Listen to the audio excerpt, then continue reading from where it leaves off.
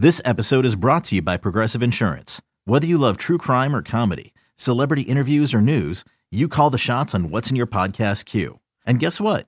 Now you can call them on your auto insurance too with the Name Your Price tool from Progressive. It works just the way it sounds. You tell Progressive how much you want to pay for car insurance, and they'll show you coverage options that fit your budget. Get your quote today at Progressive.com to join the over 28 million drivers who trust Progressive. Progressive Casualty Insurance Company and Affiliates. Price and coverage match limited by state law.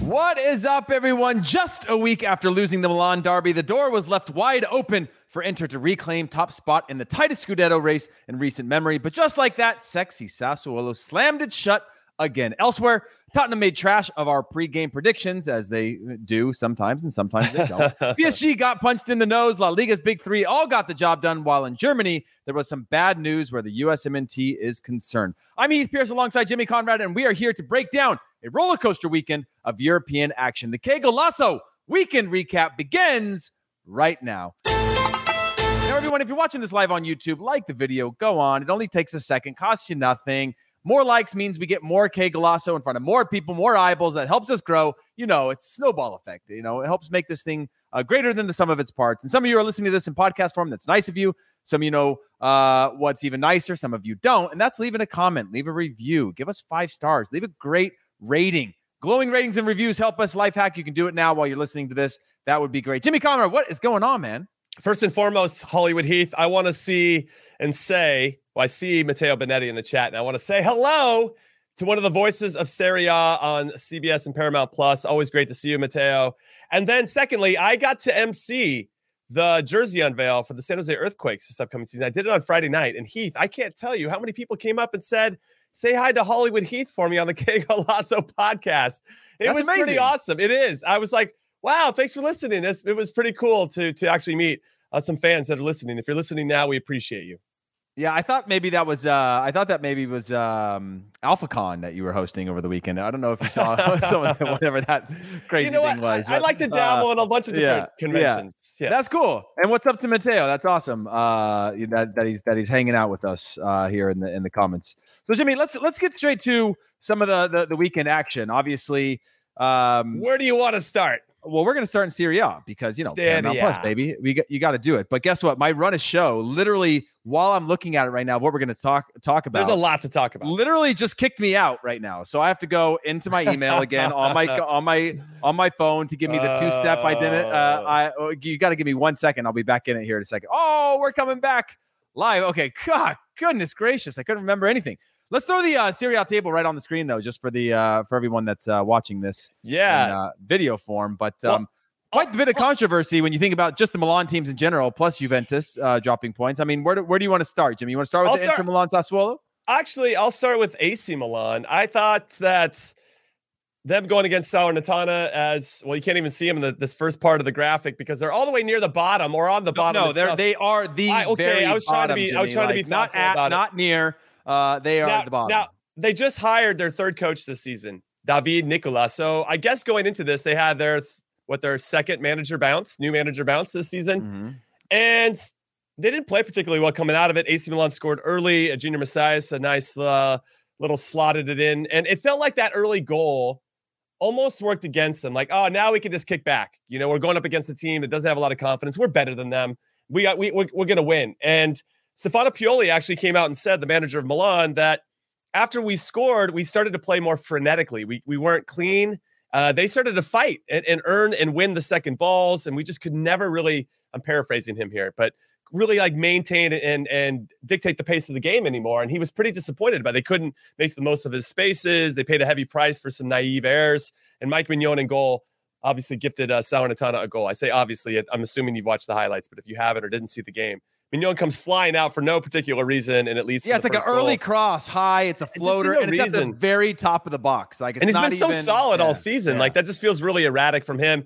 And I feel like, and you've played enough, that when you get into a game and somebody you count on is starting to act erratically, it does permeate to the rest of the team, and it has this little ripple effect. And all of a sudden, somebody else gets a little nervy, and then somebody else gets a little nervy. And Pioli said it actually before this game against Salernitana that his team was a little nervous about being on top of the table, even though Inter, they could feel the pressure a little bit. Inter have a game in hand, and obviously didn't make the most of it today against Sexy Sassuolo, but big missed opportunity for Milan. Giroud had a great chance. He's still yet to score away from home in Serie A this season. He's lost scoring at the San Siro, but can't do it anywhere else. So we'll see if he can figure that out, because it's going to be of the utmost importance if they actually want to win the Scudetto this season.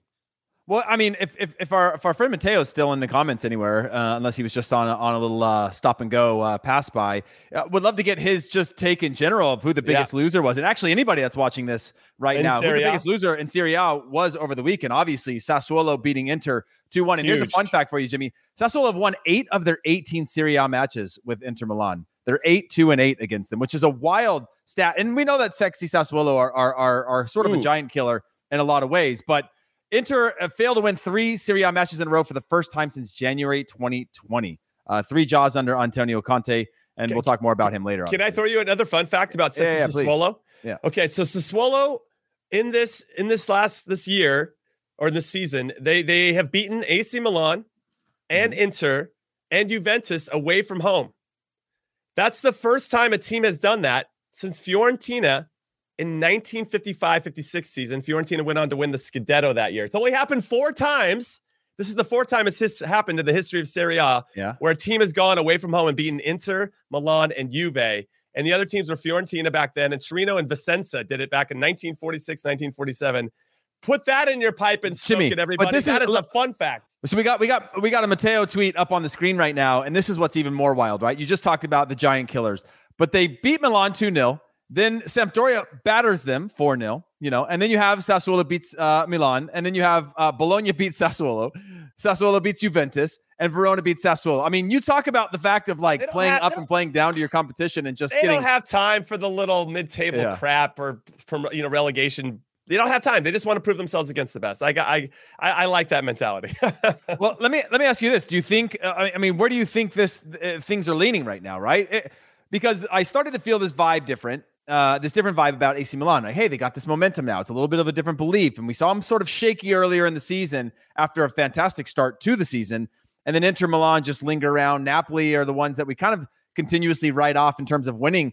But it just continues to be where no one really wants to run away with that. Do you think that's a nervousness or the responsibility of being at the top of the table? Or is it just an indicator of how difficult Serie A is and just sort of the inconsistent performances that we're seeing from a number of these teams right now? I'll say this. I think that every team goes through a little bit of a lull during a season, and it's just when that lull occurs. Sometimes it happens at the beginning, and you kind of working out your identity with some new players, a new coach, whatever it may be. And it looked like Simone Inzaghi had his team figured out. Now, they didn't have Barella for their Champions League tilt against Liverpool. They ended up losing that 2-0, even though 2-0 felt a little bit harsh. They gave up 2 goals, not in the run of play, but on set pieces. Today, they missed out on Brozovic, and I actually thought his presence was a little bit missed. Now, I've been on Handanovic, their goalkeeper, for a little bit. I don't blame him for either goal that Sassuolo scored today, but I thought he could have done a little bit better on the first. And I really feel like you need him to make some timely saves. And maybe he did last year when they went on to win the Scudetto. And they also got those timely goals. Lukaku would sometimes put the team on his back and maybe paper over the cracks that this Inter team, though good and solid, maybe just had this boost from Lukaku, kind of having these individual efforts to break through, roll somebody off the shoulder of the center back, and bury one. And all of a sudden that releases so much pressure that the team's under. So, and I'm going to reference this point again against Chelsea, because Chelsea, I think, have only scored 6 goals in the league in their last 5 games, where you have to be perfect.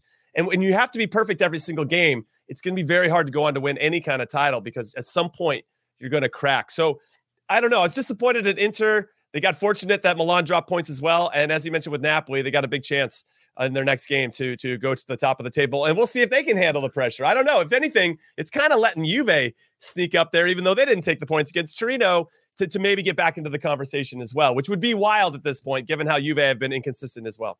Well, that's absolutely it. Obviously, you just mentioned it. Napoli play away to Cagliari, depending on Cagliari. And moving on to, let's talk about this Juve Torino game. I mentioned it before when we had the Barcelona Espanyol. We had some of these when you have sort of the local, not Espanyol. Who is it that Barcelona played recently? Was it Espanyol?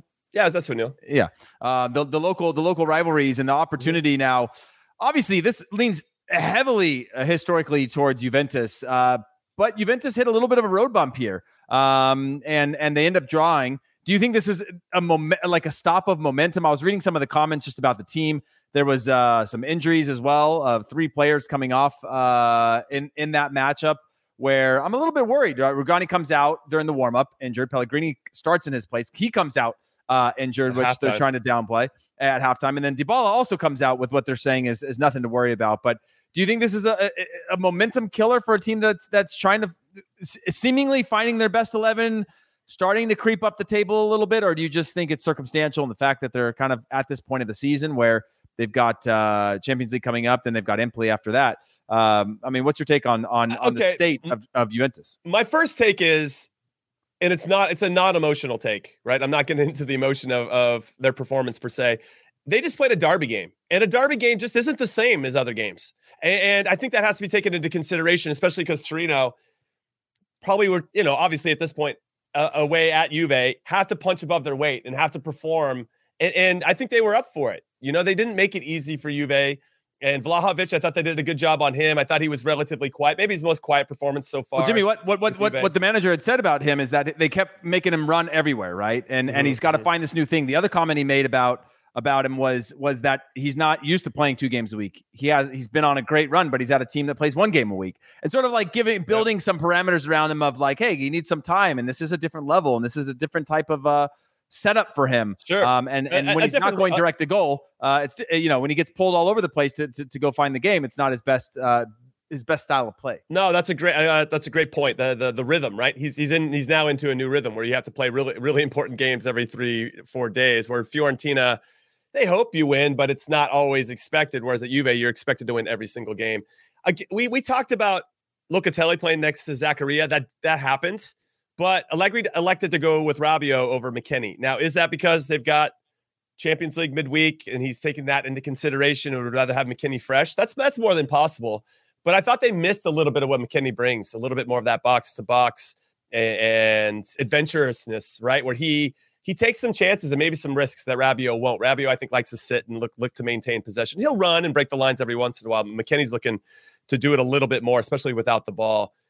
Now, Zakaria, I think, is better as a 6, but they want that to be the regista, right? The deep line playmaker. And I don't think he has that. And I think he's a little bit more of an 8, but if they want him to play a little bit more out wide, I think the name of the role is a mezzala. And an 8 is a central midfielder that goes out wide. And I don't think Zakaria looks as comfortable out wide. So they have to figure that out. If he can pinch in a little bit more and let Cuadrado, and I think that happens for the most part, but there are moments where I think he gets pulled out a little bit into channels that he's just not as comfortable with. So I think they're going to figure that out, right? You got new players, new system, new rhythm for these new guys, as Vlahovic and Zakaria. And today they just went up against an opponent, this weekend against Torino, where it's a derby game. And so my emotional take is, you got to play McKennie. My non-emotional take is, it's okay. I get it. And they did drop some points. I think what hurts the most with this result is that Milan ended up dropping points. They played on Friday. Milan drops points, Inter drops points, and if Napoli drops points too, it is a massive, massive missed opportunity for Juve to climb and gain some ground on some of these teams. Jeez Louise, Jimmy Conradinho, dude, the naturalized Italian from Brazil, Conradinho with some of this Italian talk. I love it. It's fantastic. Elsewhere in Serie A, Roma played 2-2 with Verona. This brings me joy on so many levels. Maybe not you so much, Jimmy, but obviously 2 teenagers, Volpato, who's 18, and Bove, 19, pull Roma level. Mourinho then gets sent off for kicking the ball away and making telephone gestures at the ref. While the spectacle is fantastic, you, Jimmy, as a Roma fan, I mean, what's your take on the overall performance or state of this team? It just seems very rocky. I mean, on one hand, it's great. You're developing players that are performing, that are teenagers. But on the other hand, you're kind of falling from the pack consistently here, where you're almost settling into being a different team. Nobody's talking about you in the way that they would have earlier on in the season with Jose Mourinho at the helm and then, Tammy Abraham and some others. I'm not saying they were ever going to be in a title race, but they're now in 8th place. No, I know that, but they're 5 games unbeaten in the league. I know they in between that. Jimmy, don't call it 5 games unbeaten when 3 of those are draws. Okay, don't wear rose-colored lenses. I am. I'm going positive on this because okay. I know they lost the Coppa Italia 2-0 to Inter, But there is something about this team, and the fact that they went down 2-0 and figured out a way to solve that problem, and some pretty inspired subs. We know from Mourinho, and I put behind me, if you can't see me, I have a sign behind me that says Mourinho is my spirit animal, because I love the fact that he got the ball and kicked it. I love that. This pumps me up. I mean, it matters to him. But the fact that he never really relies on younger players, and he did in this particular moment to go in there, and then they ended up paying off for him, is pretty cool. And I think maybe shows a little bit of an evolution to Mourinho and his goddamn stubbornness. That's such a lie. There's no evolution there. No, there is no evolution. He is who he is. I think at the end of the day, Rui Patricio still makes maybe too many mistakes when you need him to be solid. You know, the game that you need him to like come up with saves, he just gives up soft goals at times. So that's been bothering me from a Roma support. And then also, in fairness to him, at the defense in front of him isn't great. And I feel like they give up way too many opportunities. And I thought Verona were just a little bit sharper in those areas, in those moments. And it just kind of lacked. When I watch Roma play defensively, especially when the ball gets in and around the box, it's like they're looking at other people to do the job instead of just doing it themselves. That lack of awareness, or that lack of danger, like, oh, I call it when I coach, I'm like, it's an oh shit moment. Like, you can see everything unfold. Can you get there before it gets as bad as it can get, which is obviously giving up a goal? And I don't feel like Roma, there might be one or two guys that are in that mode, but then the rest of the team isn't as switched on. And so that must frustrate Mourinho, because you can't go out there and play for him. So that because that's so consistent, that's got to it's getting tiring for me as a fan. And they pay for it every single game. They seem to pay for it, unless Rui Patricio has a good game. So they're kind of where I thought they were going to be. They just need to go on a little bit of a run, and they'll be right back into the conversation for 5th or 6th. They're not too far off of it, but you got to love Jose Mourinho making the news by kicking the ball into the stands. I love it. And just as a reminder, make sure you get in the comments and join in on the conversation. We'll throw those comments, questions, concerns up onto the screen whenever possible. At least our producer, Des, will do that. And by the way, if you didn't already know, tomorrow, Cagliari playing Napoli. 1 p.m. on Paramount Plus. You don't want to miss that one. And here you go. AC Milan drew against Salernitana. Inter Milan lost to Sassuolo. Napoli play. If I say it wrong one more time, someone's going to crush me. So the race for the Scudetto keeps on getting better, as you can see. Cagliari. I don't know. Cagliari. Yeah, that works. But make sure you tune into that if you're on. If you're at your office, or you're at work, or you're working from home, just throw it on. Do it. It's a great game. It has implications. So let's move on, Jimmy, to kind of check in on how the teams playing in Champions League next week fared over the weekend. I think we've got a graphic that we can throw up here as well. And by the way, on Monday, we'll be doing an in-depth preview of all the week's Champions League games. So keep your eyes and ears peeled out to the Que Golazo podcast and YouTube feeds, because they're great and they're a lot of fun. So check it out. We got a graphic here. Champions League schedule. Let's go. And by the way, our producer Des just mentioned, as he works in real time, shifting around on the screen, that tomorrow's President's Day. So you got no excuses if you're off, or if you're not, just tune in, join in on the conversation. But yes, of course, obviously, as I mentioned, the preview is going to be coming out soon. Chelsea play Lille, Villarreal against Juventus, Atletico Madrid versus Man United. An interesting Man United, Jimmy. We'll get to them. Benfica play against Ajax. And then over the weekend, obviously, Juventus drew 1-1 with Torino. Villarreal 4-1 over Granada. And by the way, you can check out LME's interview with hat-trick hero Arnaud Danjuma on the Que Golazo feed. It's really good. Good performance by Yellow Submarine. Very good. Yeah, and a good interview as well. Everybody should check that out. He's seems like a pretty cool dude. Absolutely. And we'll break out into some of these conversations a little bit more as we go through our show today. But Chelsea 1-0 over Crystal Palace. Lille drew 0-0 with Metz. Our boy Timo Weah coming off the bench in the first half, I believe, for an injury, or coming on for an injury. Benfica played 2-2 with Reggie Cannon's Boavista. Ajax win 1-0 over Willem Twee, I believe they're pronounced. Atletico Madrid, Jimmy. 3-0, baby. Luis Suarez with a beautiful little banger there. Maybe goal the La Liga season. Go on, Luis Suarez. I mean, the way he struck that, by the way, left foot, if anybody didn't see, unbelievable hit where he put his head up and hit it from long, left footed, whips it around the keeper, who's, a little bit stranded in no man's land. Well, and the Man United. Okay, no. You're doing that goal a disservice, Heath, because it was an Osasuna corner. Okay. Osasuna had their own corner. They whip it in. It gets clear. Osasuna, who, by the way, that's 3-0 doesn't tell the whole story of that game. I had chances. I'm happy to jump over it. We could come back to it when we get to the La Liga section later on. But Osasuna had chances in the first half, but it was but it was a corner for Osasuna. The ball gets cleared. It goes to Joao Felix, who hits it first time into space into the running path of Luis Suarez, who then scored. They scored on 2 touches off an Osasuna corner, which is insane when you think about how is that even remotely possible. And Atletico Madrid pulled it off. A necessary win for Atleti, especially having those good vibes going into the Man United game. So, who knows? Who knows?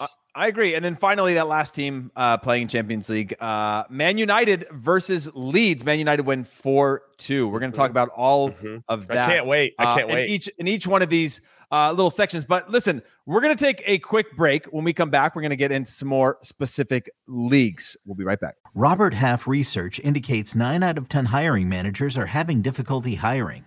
If you have open roles, chances are you're feeling this too. That's why you need Robert Half. Our specialized recruiting professionals engage with our proprietary AI to connect businesses of all sizes with highly skilled talent in finance and accounting, technology, marketing and creative, legal, and administrative and customer support. At Robert Half, we know talent. Visit roberthalf.com today. When you need mealtime inspiration, it's worth shopping Kroger, where you'll find over 30,000 mouth-watering choices that excite your inner foodie. And no matter what tasty choice you make, you'll enjoy our everyday low prices, plus extra ways to save, like digital coupons worth over $600 each week. You can also save up to $1 off per gallon at the pump with fuel points. More savings and more inspiring flavors make shopping Kroger worth it every time. Kroger, fresh for everyone. Fuel restrictions apply. Hey, everyone. We are back. And that was a quick little break, but we're going to get back into it. And don't be shy. Get into the mix. Join the comments. Throw in some comments. Throw in some hot takes. Throw in some questions. We'll get those up on the screen. We'll force Jimmy to be a little uncomfortable. Maybe his hands will sweat if you ask the right type of question. Jimmy, I want to talk about the Premier League. Okay? Let's do it. And we got lots of things we can talk about. We can go back, forth, whatever. But I want to start Man City versus Spurs. Spurs win it at the death. Conte had an unbelievable week. Do you think, this is the specific question before we get into the game itself, that this is a revival moment for Spurs? Or didn't they have that, though, in Leicester City? Didn't they have the revival moment where they scored 2 goals, Steve Bergwijn, and injury time? Yeah, but Leicester? This was a Harry Kane-led Spurs match. This had classic Spurs. Spurs and Kane and Son had that 1-2 combination where they kind of finally on the same page again, where they're looking for each other like you'd have with big teams where you have 2 stars and you're like, well, if I go with that guy, then that guy is running into the space behind me. And they're kind of, they've just had these world-class performances and on the same page again, which I hadn't seen in a long time. Is it a revival or just we saw an unbelievable performance from Spurs? I think it was an unbelievable performance. I think that looking at the game itself and then looking and listening to the comments from Antonio Conte and Pep Guardiola afterwards, Conte came out and said that this is what we worked on. We worked on counter-attacking. And what I think that Spurs did really well is they showed some vulnerabilities in Man City's defense and in their transition game. Not from, when we think transition, we always think defense to attack. I'm actually saying the other way, from attack to defending, that Spurs did to great effect, and they punished them. Actually, Jimmy, let me pause you real quick. Yeah, shoot. Give me your anecdotally. How did your brain work as a player? Was transition to you more often in your mind when you heard transition? Was it defense to offense or offense to defense as a defender? And the way that you're. No, I always thought defending to attack was like when I hear the word transition. Now you just kind of naturally assume when I think about without the ball, I think more about team shape and collective pressure. Like, how are we going to press? Where are we trying to win it? Yeah. I guess I don't think about, when I think of the word transition, it doesn't always it doesn't trigger defending. When I think transition, it's okay, I have the ball, we just won it. How are we going to get in and out, like in, back, and through? How are we going to unlock their immediate pressure, especially if you have an organized team that you're playing against? So I just thought the Spurs did a good job of that. They conceded 70% possession, which isn't my favorite. I hate when you see a team like Spurs who do have quality to hold the ball, just kind of like, oh, you can have it. But in this particular instance, because City is so good at wearing you down and they will find those pockets of space and will exploit you if you get too stretched out, I can understand why teams, even with top quality world-class players, do come in and try to be a little thoughtful about how they want to move. And that first goal was tremendous. Harry Kane, the good hold-up play. It's interesting. We use him as an example. if you're going to beat a team like Manchester City, who does have so much of the ball, you have to have a player that can hold it up so that you can move your team forward. Because if you are going to sit back and try to defend at your 30 yards away from goal, when you win it, you still got a long ass way to go before you can even create an opportunity. And that takes a lot of energy itself. So not only do you have to have that energy to be disciplined in your team shape defensively, but then when you get it, how can you hurt him? So with Harry Kane, I thought his hold-up play was very good. He gets it. He finds his release, right? He gets it, holds it up, plays it back, and then that just allowed things to get unlocked. And the weight of his passes, I mean, sometimes we talk about him. He might have been a great fit for Man City as a player because they like their number 9 to kind of act like a number 10. They like their number 9 to be able to be comfortable in the outside channels. And I know Conte came out and said that he doesn't want Harry Kane to be sideline to sideline anymore. He wants him to be a little bit more narrow and stay more central because it helps the team move in a different way, and it allows Heung-min Son to actually have space to run into. But some of those goals were world-class. Some of the counterattacking goals were unbelievable. And I think what happened after Riyad Mahrez scored to make it 2-2, it's not that they relaxed a little bit, but this is a sign for me of a tired team, a team that plays a lot of games. All they needed to do was close down the player that was going to cross the ball. And then Harry Kane wouldn't even have found himself on the end of it to head it in. And they just didn't get out there with any real, not that wasn't urgency, but it's just kind of, when guys get out there and the ball's out wide and now I'm standing up and they kind of they don't really go, but they're out there, and maybe they're blocking a bit of a passing lane so the guys in the box can maybe read where the ball's going to go, can attack it accordingly. But you, especially Heath, have to know that when you're tired, you kind of just go out there to be a guy so that they cross it and don't take you one-on-one. But I just thought that I saw City do that a few times and they got punished for it. And Pep was pissed after the game, Heath, because he's like, we didn't give him any chances, but they scored 3 goals. And that's what we've seen happen to City at times. Now they're going to respawn and they're going to be fine. And I think, well, at least we got a title race on our hands, but which I appreciate with Liverpool winning. But that's what I saw from the game. Yeah, and our producer Des poses an interesting question here. Is last week we thought that Conte's comments were demoralizing to the team, right? Sort of just even the comments about Kulusevski. And then you see a bounce back performance like this. Obviously, players are all motivated by their own internal, motives and things that drive them. Now, those can be shaken and all kinds of things depending on the support that you feel that you have, the morale of the team, the locker room, the energy, and the facilities, and all those things. But is the narrative about Conte here, or is this just like a great team performance? Because what I saw, and I just saw this connection between Son and Kane that I hadn't seen it again in a long time, where it's he's been a such while. a threat behind where. Yeah. You see it from occasionally, but to be on the same page as much as they were, where, like you said, somebody that can hold the ball up, lay the ball off, or be able to just slot somebody through, knowing that a team is vulnerable, they're carrying possession, they're sending numbers forward. Like, it just felt like it was finally Spurs doing what they do best and keeping a team like Man City honest when they probably thought that they could control all that. No, that's true. I'm actually looking back to see when they scored the first goal or if they scored the first goal. And obviously they lost to Wolves prior. They didn't score the first goal in that one. And in the Southampton game, they got an own goal. They went up 1-0. Then it was 1-1 very quickly. And then 2-1 Heung-min Son. And they gave up those 2 late goals to lose Southampton at home. I just was trying to I just wonder if the game changes if City scores first. Because that first Spurs goal was so good and it came so early that I feel like it gave Spurs that belief that they could go on and do it, that, hey, today's our day. And it coming from a player that had been criticized by Conte, that hadn't really put his mark on the team just yet. And for him to have coolly slotted home like it was no big deal, it was, I thought was really cool. And I think it just gave the team that lift and energy to go on and let's fight. We have something to fight for here. If City scores first, I don't know. I don't know if I feel the same way. Will Spurs punch back at that point, being goal down when City starts to then suffocate you with their possession? It's hard to say, but they had 21 shots in total, City, and Spurs had 6 total.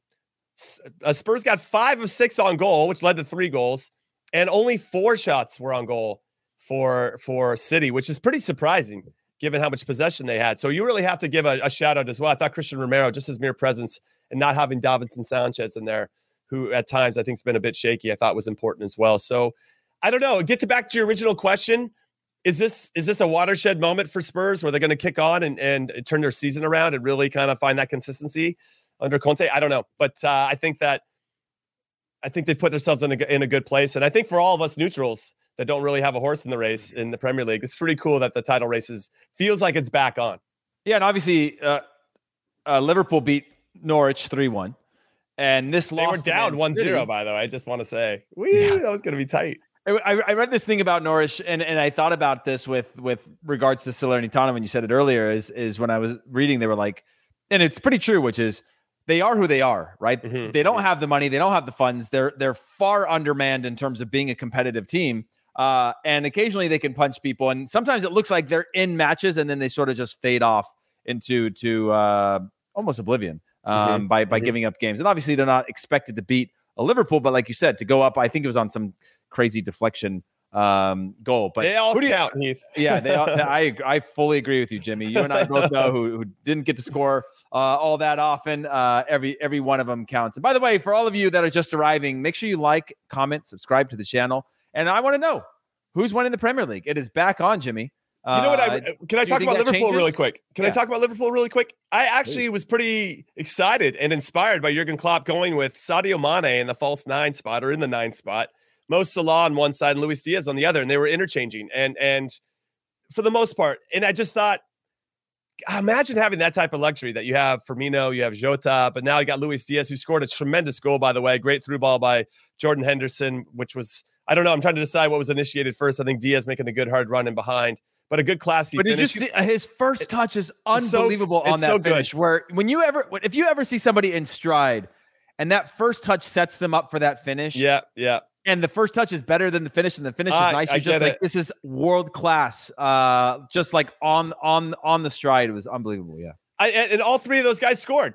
You know, Sadio Mane scored a ridiculous goal, and Mo Salah gets an assist from Alisson up over the top, and you know that like it's a Hail Mary. They definitely, it's like a set play, and you love to see it. And Mo Salah almost didn't get it out of his feet, but ends up scoring with his weak foot.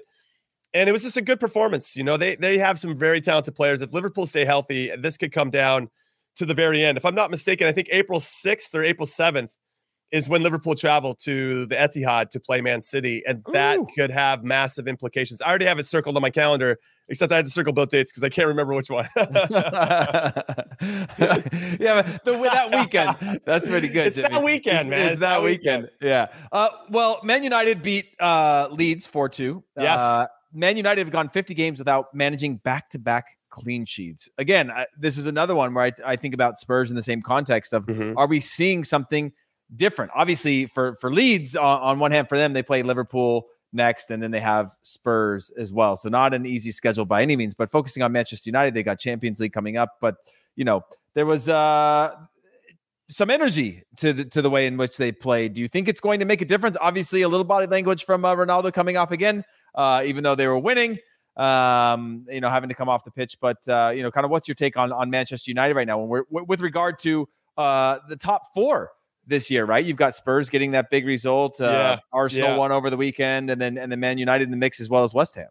Yeah, I think it's a pretty impressive result because they were up 2-0. Then they let it slip. And I wonder, at that point at 2-2, Leeds had a lot of opportunities. And I was like, holy crap, they're going to give it up. And if they had given up that lead, I really fear for they wouldn't have fired Rangnick, but I just don't know if he would have been able to regain the trust of the group. Like whatever he's doing, it's not working. You know, everybody's frustrated and super emotional. But the fact that they punched back and that Fred came on in the 77th or 78th minute and scored a couple minutes later and scored a very good goal, by the way. I feel like what Fred did, whether you love him or hate him, and I feel like there's no in between if you're a Man United supporter about Fred.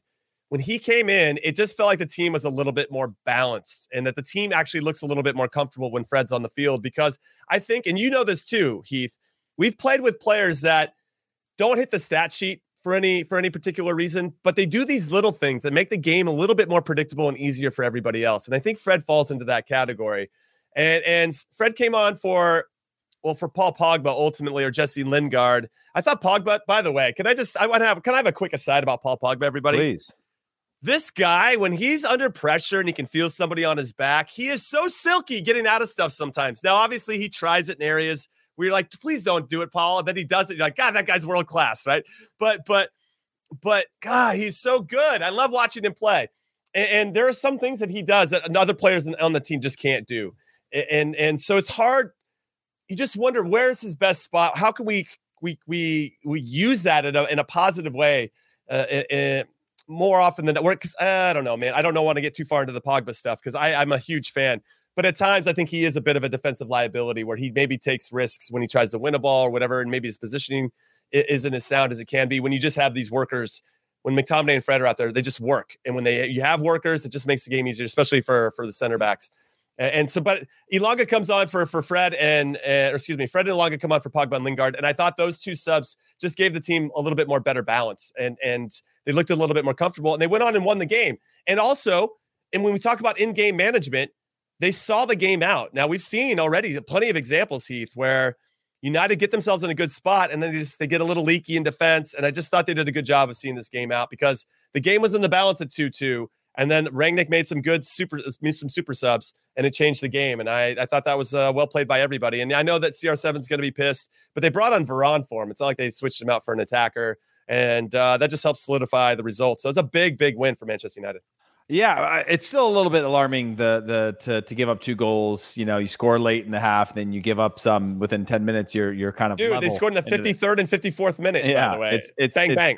It's crazy, and you know I would love it if producer Des can throw up the table actually if he's got it around and able to go up on the screen because it gets really interesting from here, especially with Wolves. They have their 2-1 win over Leicester.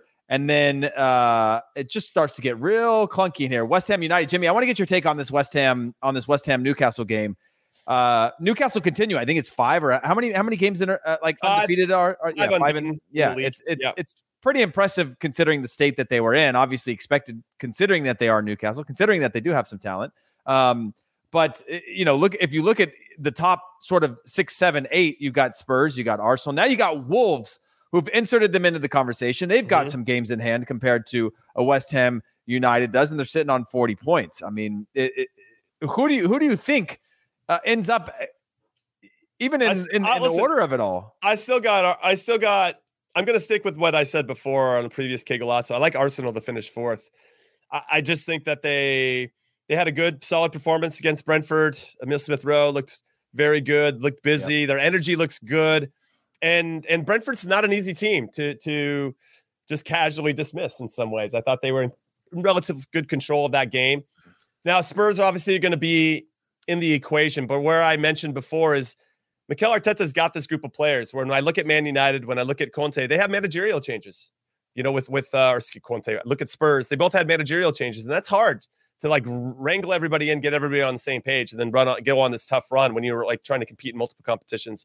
I still like Arsenal to do the business. They're my quiet dark horse to get that 4th spot. I think West Ham's 9 points. 9 points would put them, you know, even though they've only got 2 games in hand over Chelsea. I mean, it puts them in the conversation for your top 3 starts to change. The dynamic starts to change there.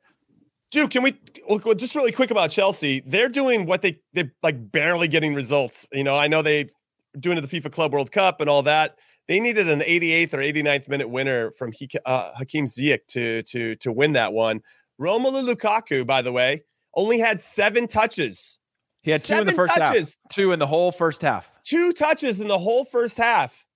That is crazy. That is, and I think one was in the 3rd minute and one was One was off the kickoff. It's one of the touches was off the kickoff. Listen. I don't blame Lukaku. It's easy to say, well, this is a stat that's attached to Lukaku, but he's surrounded by other guys that should be able to get him the ball. And I was happy to see Pulisic start. We'll talk about it more on the U.S. men's national team hour tomorrow. That's kicking off at 1 p.m. Pacific, 4 p.m. Eastern. Come back and join us for that. But Pulisic was a little bit more central. He got 37 touches. You know, he was pretty involved. Then he slowed down in the second half a bit. But it looked like Tuchel was trying to get Pulisic on the ball a little bit more. And maybe because of that, Lukaku suffered. But 7 touches overall, and one of them was the kickoff. That just shows me that they need to figure out a way to get Lukaku the ball, even if he's getting stacked up by a team like Crystal Palace. Well, I got to say, Jimmy, just give me your quick take on Wolves because, you know, we talked about the fact that they don't score much. But they scored 2 today to beat Leicester after going 1-1. And their last 3 games, they got 6 points out of their last 3 games where they played Arsenal, Spurs, and Leicester City. I mean, that's pretty impressive. I have, going back, they lost to Norwich in the FA Cup fourth round, but it's a string of games that can change the trajectory of a season when you start to believe in your own hype a little bit. Well, what I'll say is, and everybody should circle this game on their calendar because it's happened midweek. Circle the weekend like Jimmy, and then figure out circle the whole week because if you can't remember the date. But on the 24th, February 24th, Arsenal is hosting Wolves at the Emirates, and that I think will be a strong indicator for not only for you and I, but for the fans of both respective clubs as to their legitimacy for top four. That's now, Thursday, by the way, for anybody that can't figure that out. I can't figure it out either. Yeah, and then Wolves go to, and then the following week, or no, excuse me, the game after on the weekend, which is on a Sunday, they're going to play against West Ham at the London Stadium. I really feel like those two games in particular, we're going to find out if Wolves are going to be pretenders or contenders for that top four spot. Even though they scored 2 goals today, they don't score a lot of goals. They don't give up a lot of goals either. So it's always going to be a grind. Can I see them grind to that 4th spot? I don't know. I like Bruno Lage. I like what he's done. I know we've already talked that he does all these video meetings like twice a day to really make sure the players know how they should move in different situations. And it's clearly paying off in some capacity.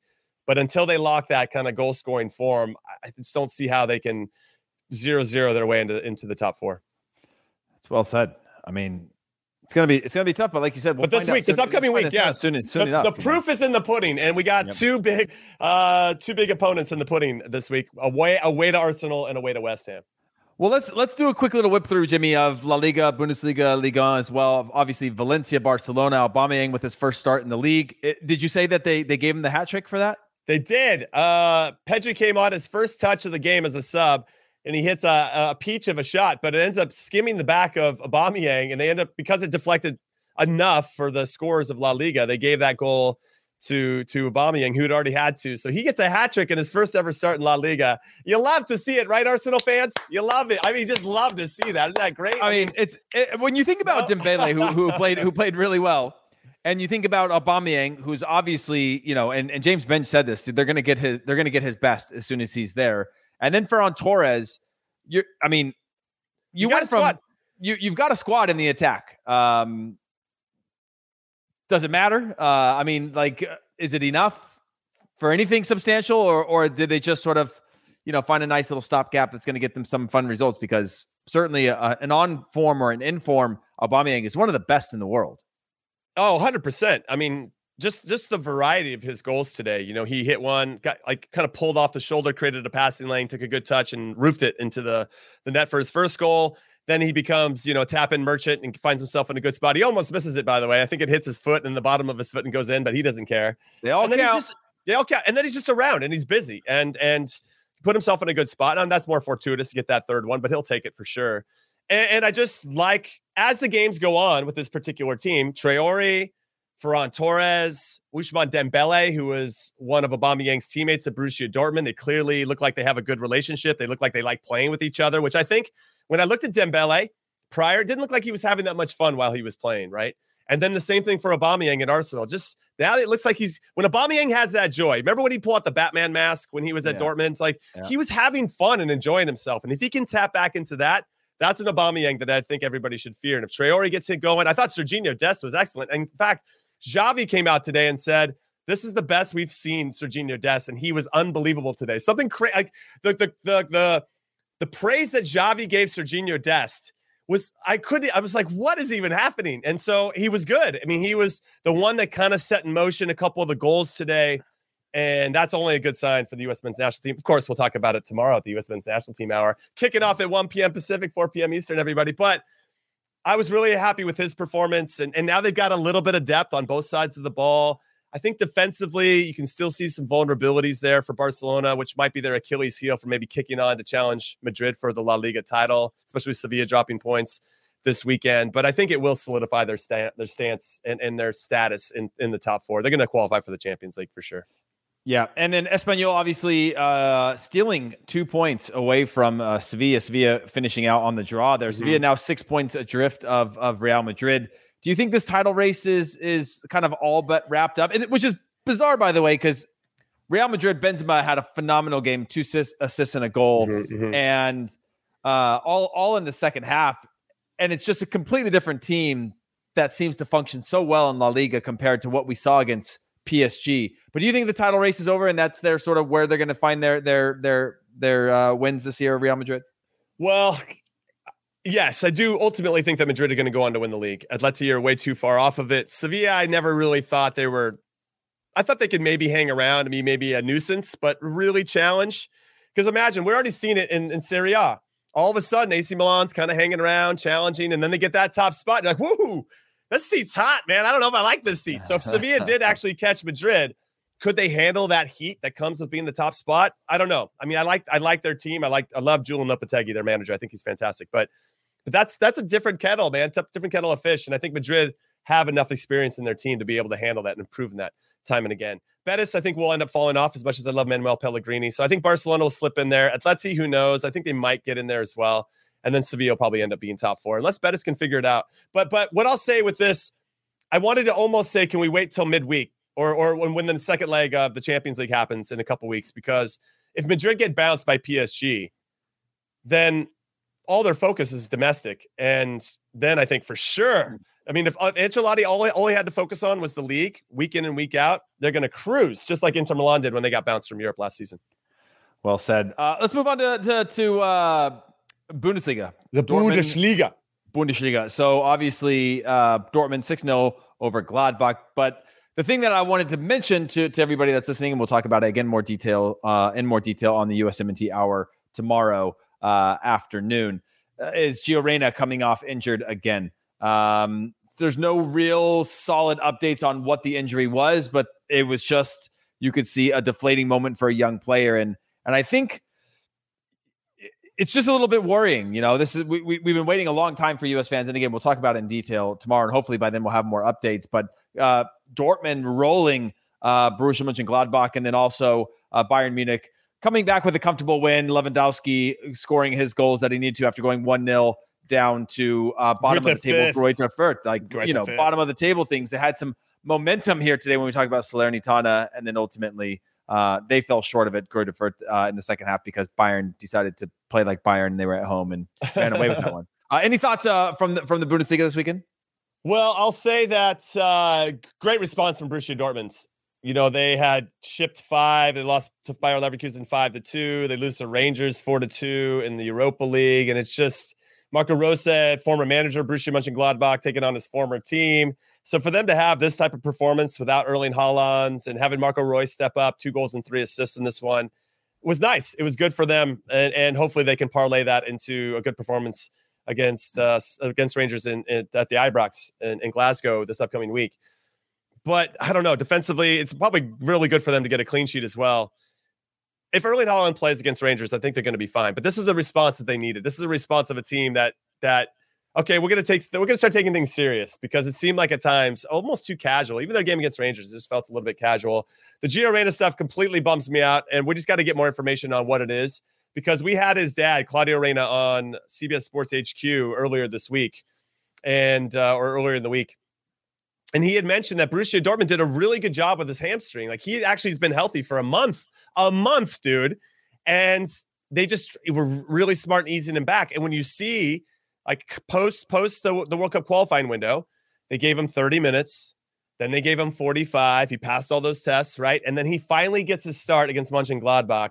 And then he gets hurt again. If it's the same hamstring and you know this, if anybody's had significant injury, sometimes when you're trying to protect your hamstring, something else tweaks because now you're kind of being over-reliant on another area. So I wonder if it's the same one or if it's going to be something different, like a back or a quad or a calf, because it's just trying to compensate to protect the space that's been hurt for a while. I don't know. It's tough. Yeah, it is tough. And, you know, they literally say, and not what I say, I say sort of like the sports science people, that the world's best athletes aren't the best athletes. They're the best. Their bodies are the best at compensating, right? Mm-hmm. They're the best at sort of readjusting on the fly to demand incredible, just power out of their bodies. And anytime you have a reoccurring injury, anything like that, it starts to become part of your head as well. So hopefully it's nothing major to have to worry about with him, but we'll talk about that more. Hopefully we'll have more information. Jimmy, PSG, UCL hangover. Neymar started, scored in garbage time, and had a tame penalty saved. I don't know if you've had a chance to go back and watch that penalty, but it's one of those ones that, remember when you start playing FIFA for the first time again, a new one comes out and you just don't know how to kick it. So either you blast it into the stands in the video game, or you kind of like barely touch it. It was like one of those slow rollers where like everybody just sort of was like, oh my gosh, I can't believe that happened. I mean, they had, it wasn't a great performance from PSG. And I think maybe that play in particular kind of epitomized just how things were going to go. But it's interesting because when I look at their team, they got Kerr, right back, Navas in goal, Marquinhos, Kimpembe, their normal center back pairing, Bernat, who I do like when he plays for them. No disrespect to Nuno Mendes, who I really like, their youngster. Verratti, Idrissa Gueye, Wijnaldum in midfield. You're like, all right. And then you got Messi, Mbappe, and Neymar up top. And that on paper, that team should beat 99% of the teams in the world. But you still have to go out there and perform. Nobody owes you anything. You still have to go and earn everything that you're going to get. And I don't know if there was a bit of a hangover. I think that might be the best way to explain it. I think they're actually fortunate in some capacity to not have to play Real Madrid this upcoming week, that the Champions League second legs are not postponed, but you have to wait a couple weeks before that second leg. So they can really try to identify where they are and what they're about. And I get the sense that, and correct me if you think I'm wrong, Heath, or anybody listening or watching, they feel like they're so good they can hit the switch anytime. And I just don't think it's that easy. Even if you're world class, like Mbappe, Messi, Neymar, and everybody else that's in that team, it's just not that easy to hit the switch. And even though we do see it, they had that game where they played and they were pretty drab, even though they had, again, a lot of similar names for 75 minutes. Then all of a sudden it's bang, bang, bang. You have your world-class pletting do world-class things and Mbappe finishes it. You're like, all right. And it kind of just puts a Band-Aid on why can't they do that a little bit more consistently? Why are they just letting teams hang around when they don't need to? Maybe they're bored, dude. I don't know. I mean, maybe this shit's too easy for them. I have no idea. But I thought they looked pretty good against Madrid. I was really impressed with that performance because they'd just been so hot and cold this season. You just didn't know which team was going to turn up. And I just thought on both sides of the ball, that was probably the most disciplined performance I'd seen from PSG this season against Madrid. Just really thoughtful.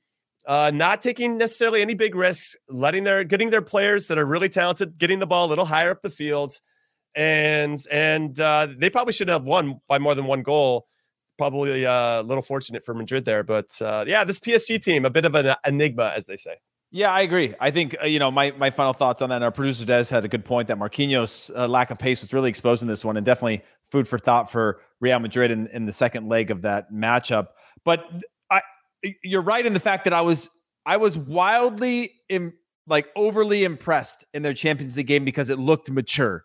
It didn't look like, when we talk about Barcelona, Real Madrid in their best days, you saw a team being put together over years, right? Pieces put into place. But PSG sort of just had this crazy, get everyone. And I've always known that you're talking about a lot of egos, a lot of people with a lot of needs, and a lot of different leadership styles, a lot of different backgrounds, which is every team. But to put it all together in 1 year, you're kind of like, man, what's going to happen here, right? Who's going to take over this team? And I didn't think that we would see that performance against Real Madrid. I thought we'd see egos come out, and I was wildly surprised. But to go and get smacked the next weekend makes me wonder, like you said, is there just an arrogance? Is there this belief that we can turn it on or play against anyone? Or is this sloppy game playing against a team that is just going to scrap against us and fight and make it difficult and battle for 50-50 balls and play direct? And however it is that they're playing against, is this not entertaining for us? Is this not motivating or stimulating? I always just wonder. I don't know. It's interesting because I don't know. Somebody put out a stat, which is hilarious, by the way, that Fred actually has more goals in his respective league than Messi has in his respective league, which is awesome, by the way. That Fred has got 3 goals in the Premier League and Messi's got 2 in Liga. And everybody thought he was just going to come in and walk Liga. It's the quote unquote farmers league or whatever. And it just hasn't been that easy. And I think in some ways that also kind of defines PSG, that again, you have all this talent on paper, but you still have to go out there and execute. And honestly, I think the biggest challenge for Mauricio Pochettino is which one of my luxury players is going to come out and perform today? Which one of them is actually engaged and focused to make that happen? Now we could probably look at a few plays in that Nantes game where, if things just had gone, the penalty, whatever, there's always a fine line between success and failure. And if something gets turned, maybe they go on and win the game. But it's tough. And to producer Des's point about Marquinhos with the lack of pace, I just don't know if Benzema is the player that can really hurt them. Vinicius maybe, but we've seen Madrid remember when Christian Pulisic played in the Champions League semifinal against Madrid, they put him up high. And I actually thought he scored the first goal because he got in behind. Yeah. It'd be interesting if Madrid could think of a way to maybe get Vinicius a little higher up the field, see if he can be the one that creates the verticality, and then that Benzema, similar to Harry Kane, can drop into that space almost vacated by Vinicius, who is creating that verticality, to then turn and play, because we know that Benzema is also very talented at combining. Well, that's and we can say that for a Champions League preview another time. Yeah, but it's literally the release of that, the speed of that release that I saw from Spurs that was really exciting, which is like, oh yeah, okay, I get what you're trying to do, but you're never going to do it, to then actually doing it, and you go, okay, that's how you break a team down, right? And Benzema doesn't have the pace to spring out anymore, but he could be the one that draws people in, that allows others to spring out and sort of have that 1-2 punch. Jimmy, we pretty much covered the things we wanted to cover today. Obviously, want to give you the microphone one last time if you have any closing thoughts. My thoughts are about Aubameyang, dude. There's something about this performance by him that makes me excited for the future for Barcelona. I think that they've concocted something, even though being incredibly bankrupt, and they still found a way to now get $1 billion project to revitalize their stadium, and found the money to sign Ferran Torres, and have really scraped together a team that I think can be competitive. And I really like what Xavi's doing, and I love that he's gushing over Serginho Dest at the moment. I think that bodes well for Serginho's future, and I think that Barcelona are starting to unlock a few things, which I don't think it's going to make any difference this particular season. But I just want to give a shout out to Aubameyang. We knew that he'd probably go in and score a couple of goals and try to stick it to Arsenal fans a little bit. But Arsenal won this weekend too, so there's nothing to be sad about. I mean, it's just a wild thought that it's just a wild thought to me that they let him go for free to Barcelona, and it just shows you the clout, I guess, or the not clout, because clout is temporary, but like just the value that Barcelona has for a player like that they could recruit a player in the worst of times. And not that there was going to be a lot of teams that wanted Aubameyang, considering you were taking a risk on some level, right? And it just sort of ends up being a perfect sort of match so far. And by the way, the U.S. women's national team is currently up 3-0 over New Zealand in the She Believes Cup after drawing their opener with a new team. Lots of young. Can I just state for the record that center back for New Zealand, Michaela Moore, has 3 own goals. No joke. Is that actually true? That's what they're listing. They're listing right now that she has 3 own goals, center back for New Zealand. I need to now go see these. That's unbelievable. That is not good. I will say on that note, and by the way, it's scoreless at halftime in the Basque Derby, and Udinese 1-1 with Lazio at halftime. But yeah, I remember playing in the Confederations Cup, Jimmy, and New Zealand. FIFA used to have a team of the tournament and a flop of the tournament, and I won't say who got flop of the tournament, but a New Zealand player did. And there was what an interesting thing, right? And I think it was because there was a couple own goals from New Zealand in the Confederations Cup, or it may have been World Cup that they did the whole thing. But either way, there was a couple own goals from New Zealand. So hopefully it's not a habit. But yeah, I got to go back and watch that. But that is it from us, Jimmy. Thank you so much. And thank you all for watching and or listening. Follow K Golasso Podcast on Twitter at K Golasso Pod. Subscribe to the K Golasso page on YouTube and hit the notification bell. And of course, subscribe to K Golasso wherever you get your podcasts. K Golasso has loads more to come this week, starting on Monday with Fabrizio Romano, the Champions League preview, and as always, the USMNT Hour, which will be live on YouTube at 4 p.m. Eastern Time, 1 p.m. Pacific Time. We'll be going live on YouTube again after Tuesday and Wednesday's Champions League action, and with the new MLS season about to begin. We've got you covered with an in-depth preview coming out on Thursday, as well as too many exclusive interviews to count, including Chicharito, like the way I said that, Andre Blake, Pat Noonan, and so many others. And of course, from myself, Jimmy Conrad, and our producer, Des Norris, and everybody else that works on this wonderful podcast, we thank you so much for tuning in, for watching, for listening, and we will see you guys tomorrow. Later.